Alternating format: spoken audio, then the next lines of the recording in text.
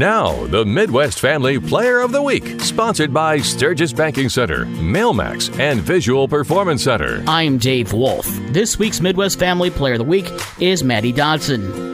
Maddie is a freshman at South Haven High School and starting catcher for the Lady Rams softball team. In April, Maddie went 9 for 14 with 5 singles, 2 doubles, and 2 grand slams. One of them her first at-bat of the season.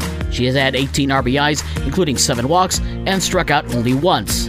Maddie Dodson is also involved in volleyball and choir and holds a 3.67 GPA.